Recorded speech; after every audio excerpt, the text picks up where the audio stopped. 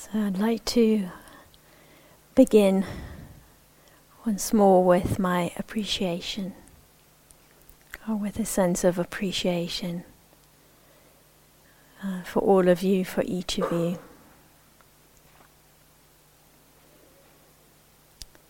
And we can include in that all the different flavors of you that have arisen today. Yeah. Or maybe just in this last half-hour meditation. Yeah. So appreciation to the enthusiastic you and appreciation to the restless you, or grumpy you, or disconnected, or patient, or creative. Yeah. All those different aspects, different voices that are part of who we are, each of us. And this remembrance, this reminder that we can meet each of them and all of them with metta, with this attitude of kindness, of interest that we've been exploring together, that we've been cultivating together.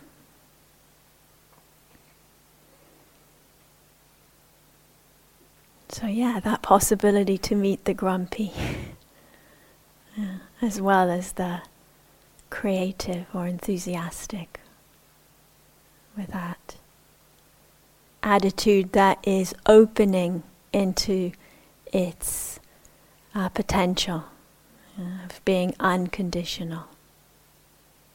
Being unconditional. And remembering also this is a skill that we are cultivating, that we're developing little by little, moment by moment, at the appropriate pace for us at any given time. Any given time. And that range of metta that we've been kind of opening out, from meeting ourselves to meeting others. And it's really a range here. We want to give that sense, a range of possibility that metta can move through. And we work with it skillfully, appropriately. So sometimes, we can bring that intention of metta towards something that is more challenging and more difficult. And if that gets too much,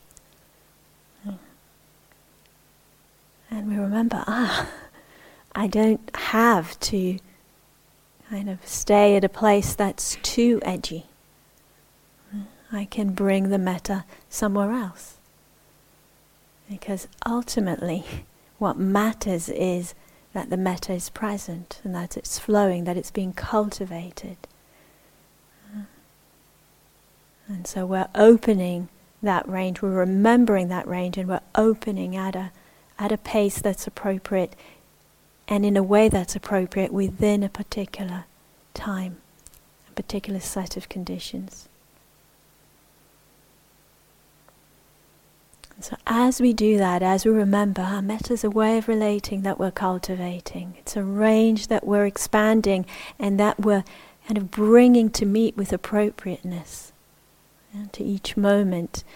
As we're doing that, we're transforming our experience, and we're transforming ourselves, and we're transforming the world. So not to put any pressure on you.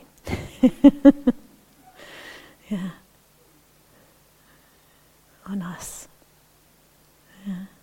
If that's helpful, to feel that. For me, it's helpful to have a sense of this is something that is transformative, even at the places where it feels stuck.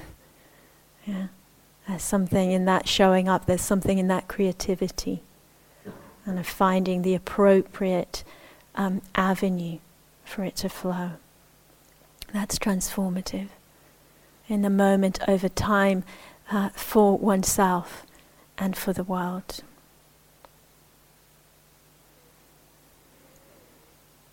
So this kind of range of metta, and there's different ways that it opens out, and one is the way I just spoke of, how we expand it and bring it in with appropriateness. There's also this beautiful kind of opening of the range that Ramiro mentioned today. When we meet the pleasant with metta, then kind of appreciation appears, or joy, gratitude. When we meet the unpleasant with metta, then compassion is attuned to, flourishes.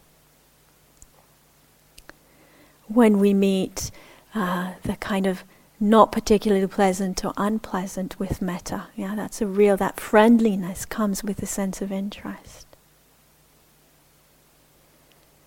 And when we find a place of rest amongst this movement, that's constantly happening, the pleasant, the unpleasant, the neither, no, when we find a place of rest with all of that in an atmosphere of friendship and goodwill, then we find equanimity, we find upekkha in Pali, a place of rest within the movement of life.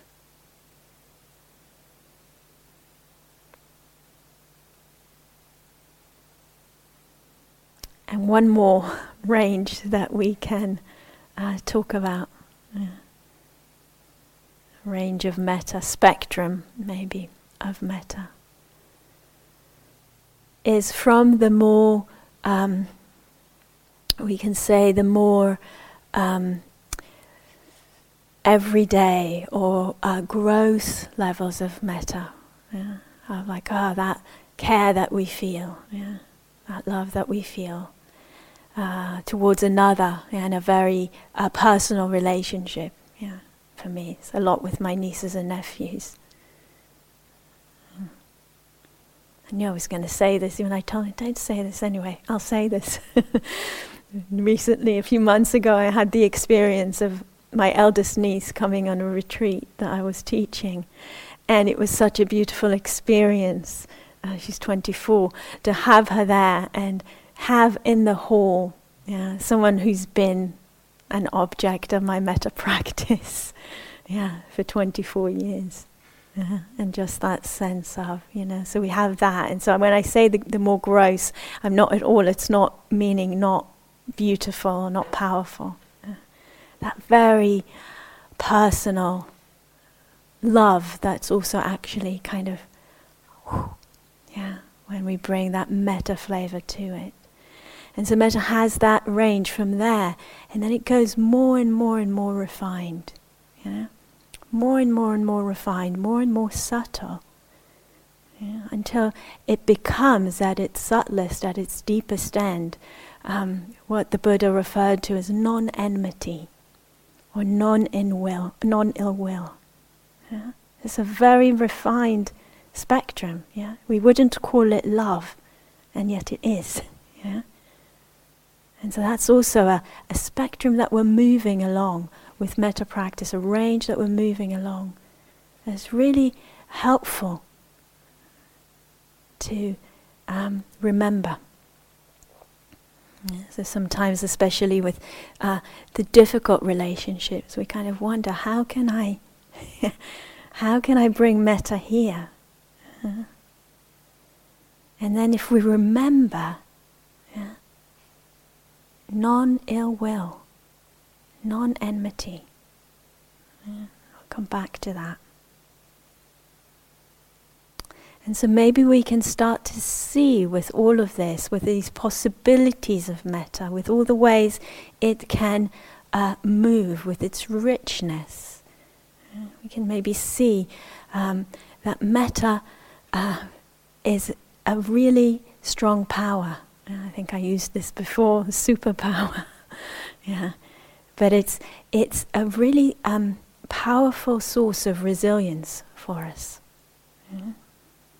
When we can rest into it, when we can bring it forth, when we can tune into it, brings a real resilience. A real resilience. And we can see that in ourselves, we can see that in others, and we can see that in our own experience. So another little example, a few weeks ago, I had a meeting that I was really dreading. I knew it was going to be difficult. I had a certain view, and I knew there were going to be a lot of people there who had a different view, and it was going to be really hard. I was dreading it on the one hand, but also feeling it really mattered to me. And as a preparation for that meeting, every time the thought would come up, oh, it's going to be really hard, it's going to be really hard, I would just imagine the other people that were going to be there and practice metta towards them. Yeah. And that's the kind of resilience, because it's like a protection. It's counterintuitive to us, because it's a protection of the open heart. It's the safety, it's a deep resilience, the open heart, not the armoring.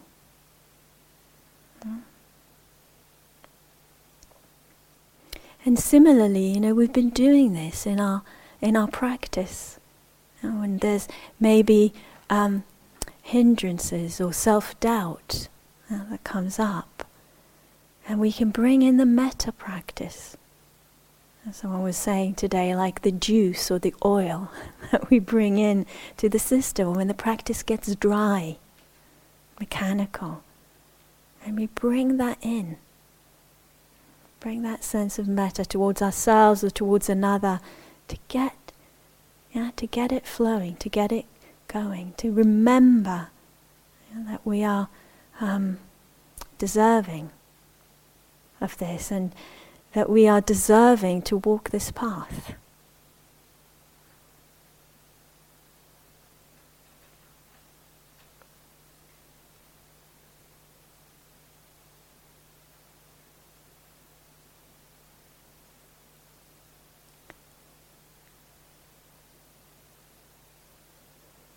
I feel like I'm going really fast. Yeah. It's a good moment to meet with metta and to just kind of explore perception. Am I? Aren't I? Should I ask you?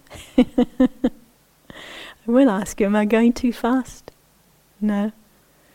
Well, at least some people think no. Yeah. So another possibility that metta opens up is this nourishment of flexibility and pliability of the heart and mind. So something that happens in meditation practice is that as we practice, the mind and heart, the heart-mind, becomes more flexible and more pliable. And again, this is a quality that's very much associated with resilience, adaptability, and the capacity to change, the kind of strength of bamboo. Yeah. The strength of bamboo. And the more flexibility, the more pliability, the more resilience that are available to us, the more possibilities of response open up for us. The less limited we are by habits and by reactivity. So metta really opens that up through that, all these ranges that I've described. I'm just going to say some of them again because there were a lot. That movement of the metta meeting experience and then morphing, to use the word that Ramiro used today, into compassion, into appreciation, into interest, into equanimity. It's like, we already see that friendliness meets experience and opens out. So the flexibility of not just meeting one way, but responsiveness. A possibility to move from really kind of very emotional tenderness, frequency of a very strong emotional tenderness, to a much more like subtle, just non-ill will, non-enmity towards something or someone. That opens up the possibilities of response. So God, we can say, I can disagree with someone and still hold them in metta. You see how revolutionary that is? Because our habit as human beings is, if I disagree with someone, then I need to shut down. And I need to position myself in opposition. And what happens when we kind of find more possibilities than just that, and just being in opposition? So we're less limited by habits and reactivity, and we're changing the grooves of the brain, we're changing the habits of the brain.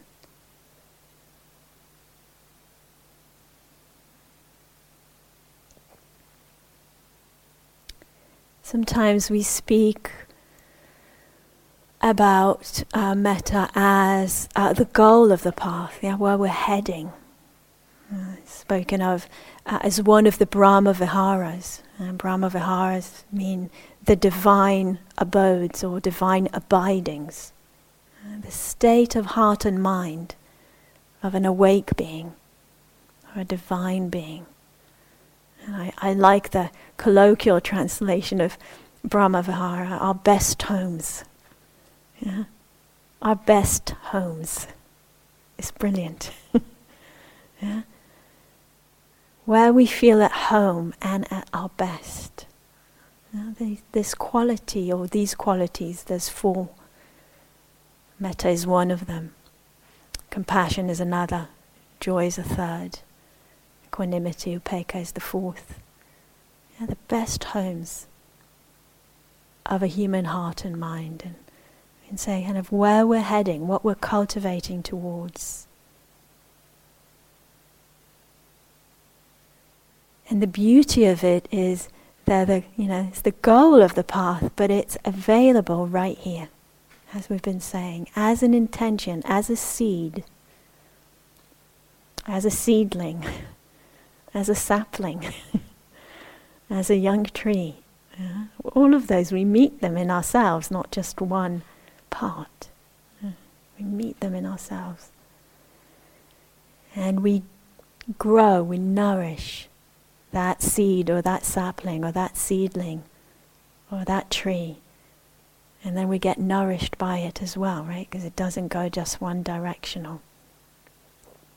So metta is the goal of the path and as the path itself, as the path that we are walking, as a cultivation.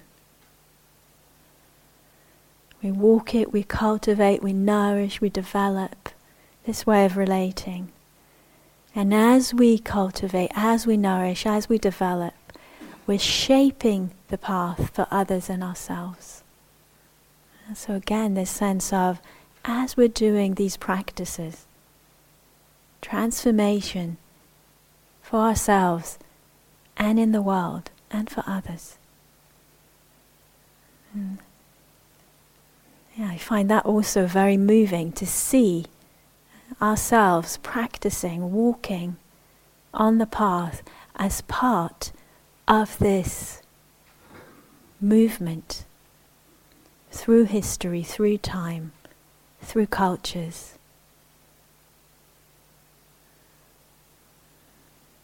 It's possible for us because others have walked in this way.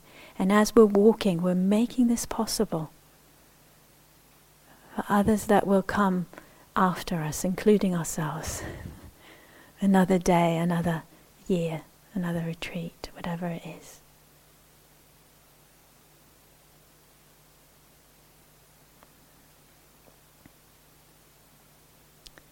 So as we remember, metta is unconditional, it's boundless, it's illimitable.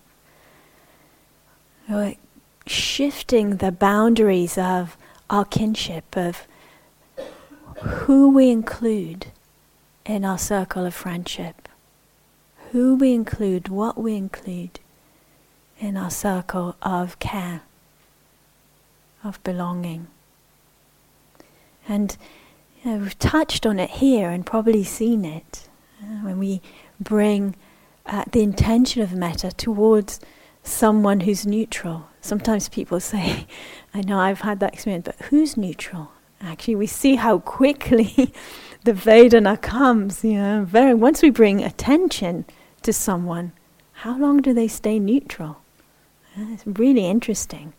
And when we start bringing metta, friendliness, into the equation, very quickly it can change. We might suddenly be very moved by how much care there is in us towards this person whose name we don't even know. But it's that connection that's created when we bring the interest and when we bring the friendliness and the goodwill. And sometimes it can get quite funny.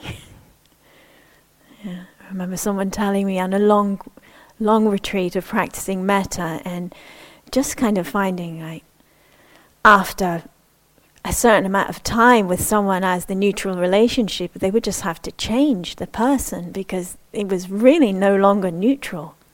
It was like, this is my best friend. Yeah. And if I meet them in the street tomorrow, it's going to be really embarrassing. I've actually had that experience, I have to say, of working with someone as a neutral person on a retreat and then meeting them.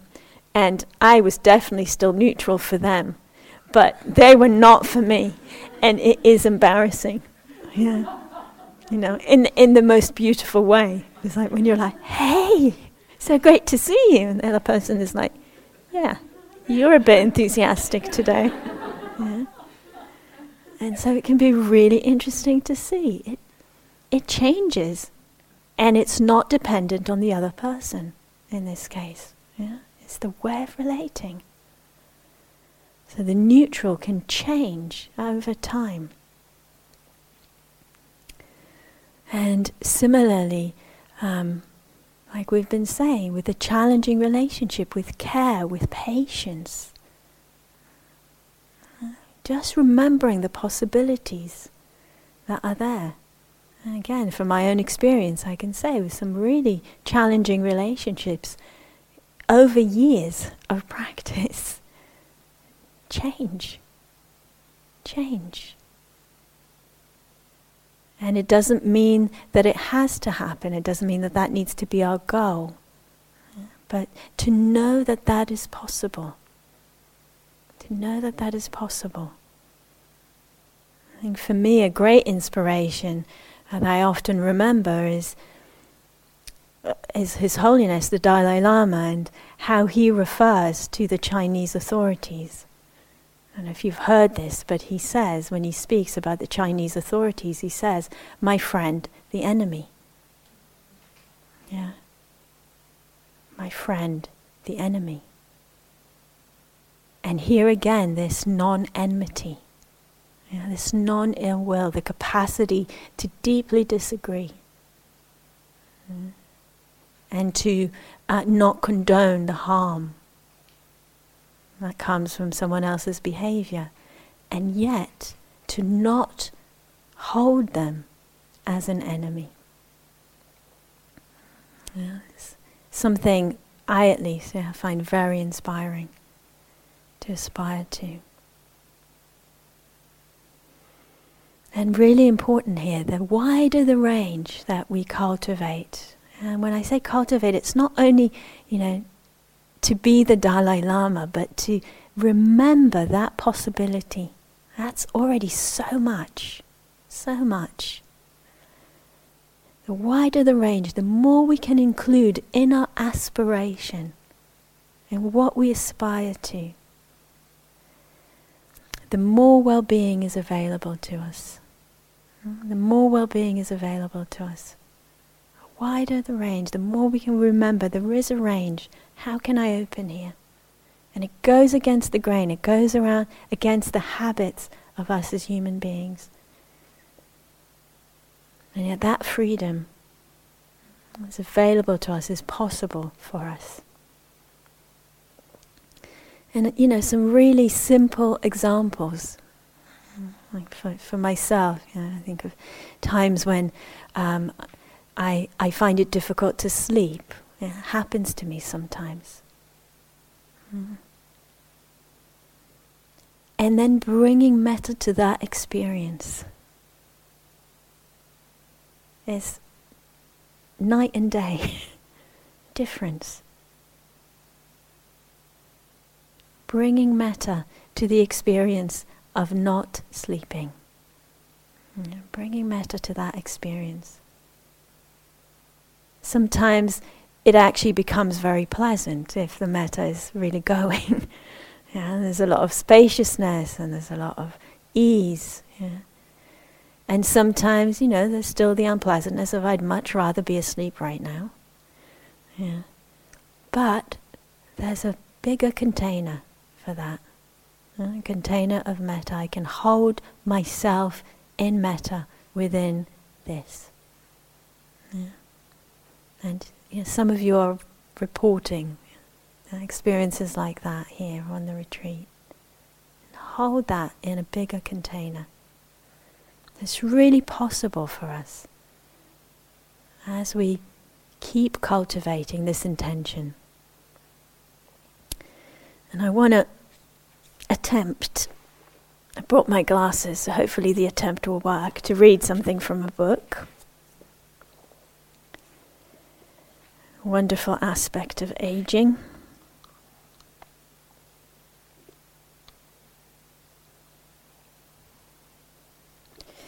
So this is a wonderful, wonderful book called Tattoos on the Heart, The Power of Boundless Compassion. Some of you may know it. And it's by Father Gregory Boyle. And in this book he shares some of his experiences from several decades of being a Jesuit priest in an area of Los Angeles where there's a lot of hardship, difficulty. And this piece is from a time, I think in the mid-80s, when there was some legislation which made it very difficult for undocumented workers in, I don't know if all across the USA or in Los Angeles in particular. And so the church that he was working in opened itself as a sanctuary. And so people would, undocumented men, women, children would come to sleep there at night. So that's the intro. And here are his words. Once the homeless began to sleep in the church at night, there was always the faintest evidence that they had. Come Sunday morning, we'd foo-foo the place as best we could. We would sprinkle I Love My Carpet on the rugs and vacuum like crazy. We'd strategically place potpourri and airwick around the church to combat this lingering, pervasive reminder that nearly 100 men had spent the night there. About the only time we used incense at Dolores Mission was on Sunday morning before the 7:30 a.m. Mass. The crowd would arrive, and still, try as we might, the smell remained. The grumbling set in, and people spoke of churching elsewhere, going to a different church. The smell was never overwhelming, just undeniably there. And us Jesuits figured that if we can't fix it, then we'll feature it. So we determined to address the discontent in our homilies one Sunday, which were often dialogic in those days. So here's his service. So one day I began with, "What's the church smell like?" He's asking his congregation. People are mortified. Eye contact ceases. Women are searching inside their purses for they know not what. Come on now, I throw back at them. What's the church smell like? It smells like feet, Don Raphael booms out. He was old and never cared what people thought of him. Excellent. But why does it smell like feet? Because many homeless men slept here last night, says a woman. Well, why do we let that happen here? It's what we've committed to do, says another. Well, why would anyone commit to do that? Because it's what Jesus would do, someone answers. Well then, what's the church smell like now? A man stands and bellows. It smells like commitment, and the place cheers. A woman gets up, waving her arms wildly. It smells like roses. The packed church roars with laughter and a newfound kinship that embraced someone else's odor as their own.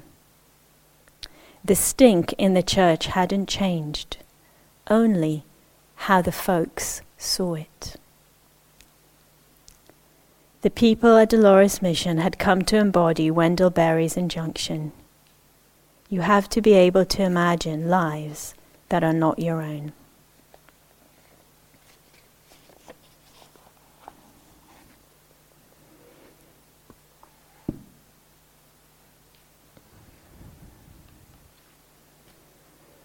So the smell in the church didn't change. What changed is how the people saw it. And even more so, the boundaries of their kinship. Yeah, I love that line where he says they embraced someone else's odor as their own. Yeah? But not only as their own odor, but as their divine abiding. Yeah? As the best home. As what, for them, what Jesus would do. Yeah? So they place themselves, they understand that possibility to do what Jesus would do. And then the smell of feet changes to the smell of roses, or the smell of commitment.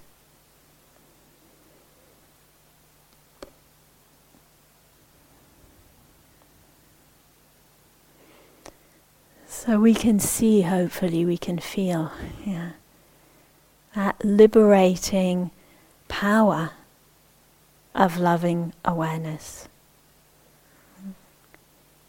And how it is a doorway to insight, a doorway to wakefulness and freedom.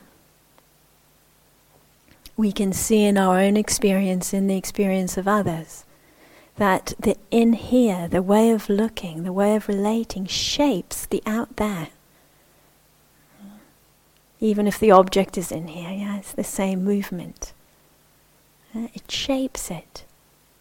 How we perceive a smell changes. How we perceive another changes. It opens up that understanding for us more and more. Metta is also a gateway to more insights. For example, in the formal metta meditation practice, we use a form where I am sending metta to another, including myself. But we use that form, I am sending metta to another. And we can remember this is a form, this is a vehicle. And sometimes people ask, and people have been asking here as well, hold on, who's sending metta to whom? And who is this sending metta? We can start to kind of ponder that. And this is an experiential question. It's really helpful to ponder that. It's also a conceptual question that's worth reflecting on. Who is sending metta to whom? Or who's this sending metta? Who is this I? And we might notice that when metta is flowing, at times when there's a flow of metta, when it feels like it's really it's got a momentum to it, the sense of self in other dissolves, or at least changes. There's not that sense, even if I'm still saying those phrases, may you be happy, may you be peaceful, or whatever I'm saying, there may be a sense of, there's less of a sense of me here sending something to somebody else there, but more the sense of the metta flowing through. So a dissolving of that separation, but also a dissolving of how clear-cut a sense of self is and a sense of other is. And so we can say also that metta is rooted in the insight that the sense of self and the sense of other are dynamic, changing, inconstant, fluid, and changeable. It's rooted in that. I said, when I practice metta to the neutral for long enough, they will stop being neutral. So the sense of other is changeable, but also the sense of self. Because when the metta is flowing, when there's a momentum, just, next time it happens, just take a peek. A little glance, Keep going with the metta, mostly, but just take a little peek and just check, what is the sense of self like right now? Has it changed?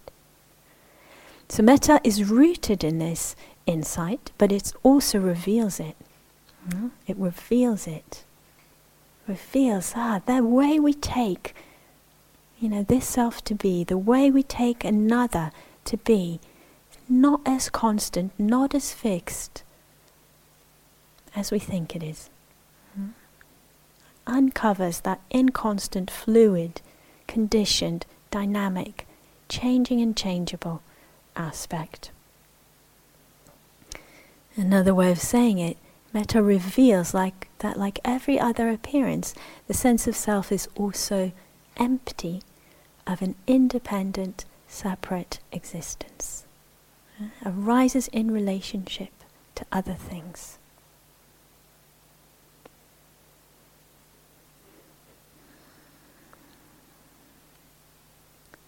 So the wider our base of belonging is, the wider our base of belonging is, the more pliable and dynamic our sense of self is, the more well-being is available.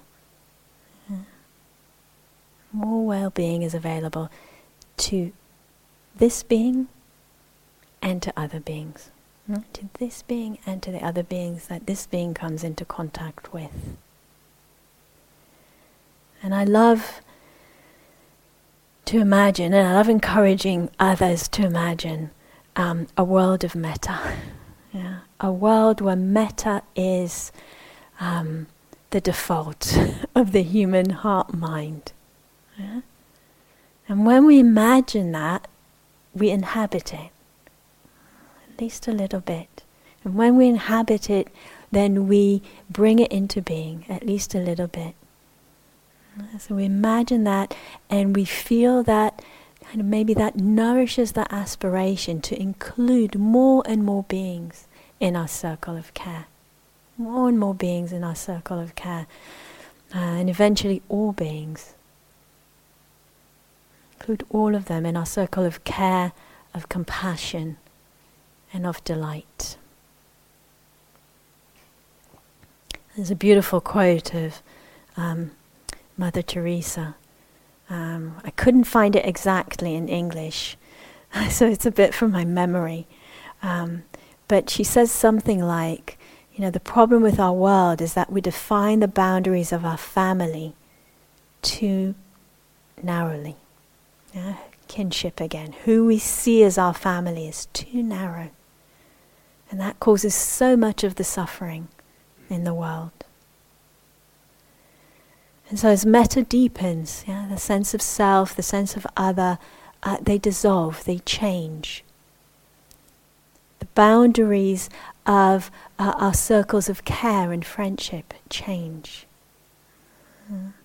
The boundaries of what we feel we belong to, or where we feel we belong, who our family is, they change.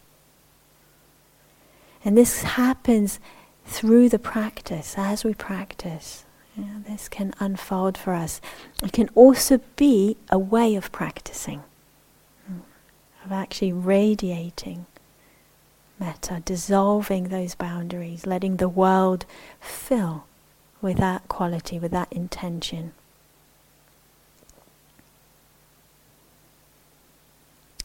And I want to close with a quote from a friend of mine, just from a few days ago when I was speaking with him.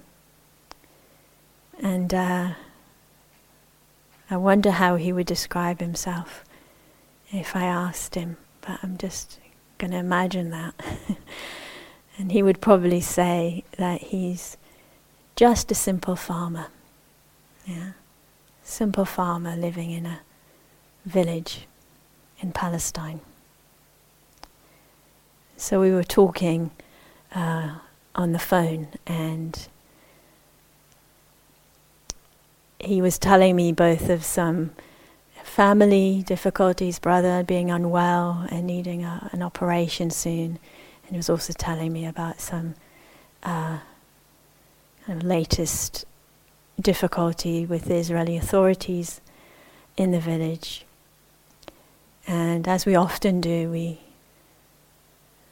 sit together, even over the phone, just in a few moments of silence together, at the, in the face of that, the face of that.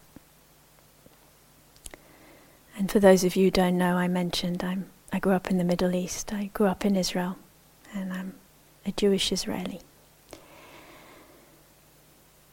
And then he said to me, there's suffering in the world. There's suffering in the world. And there's harm caused in the world. And then there's us.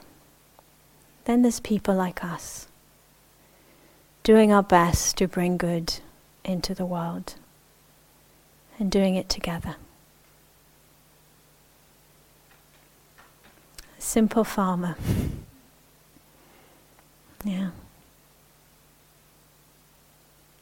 With a heart as big as the world and a wisdom that I can only aspire to. And I wanted to close with his words, because I feel like he's speaking to all of us, even though he's never done a meditation retreat. He's speaking to all of us. And he's saying to us, imagine a world of metta. Because there is metta in the world. And that metta is rooted in and coming from individuals like you and I. So imagine a world of metta, and right here and now, with the particular conditions, back to the beginning of the talk, with the particular conditions of your heart, mind and body at this time, bring that into being. Bring that metta into being. Align with your intention. And remember that you're not doing this alone. You're not doing this alone. Part of a network. Doing what we can to do good, to bring good into the world together. So let's close with Abid's invitation to all of us here. With a moment of silence together to digest.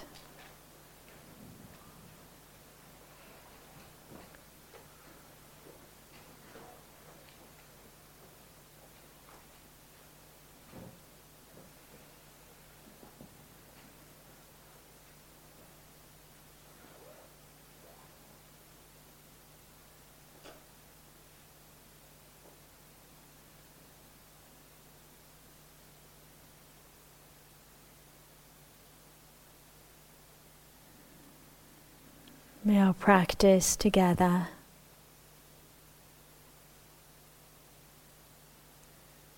be a support and a nourishment to each of us on our path. And may our practice together be for the welfare and the benefit of all beings sharing this precious planet with us.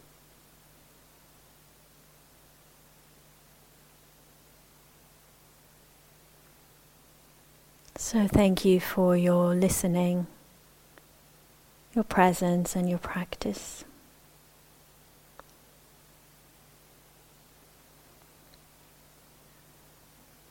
And we have some time for walking practice. You already know what I like to do. If you like to do it too, then warm drink, a warm layer, and the sky outside, even if it's cloudy, is still magic. Thank you for listening. To learn how you can support the teachers and Dharma Seed, please visit dharmaseed.org/donate.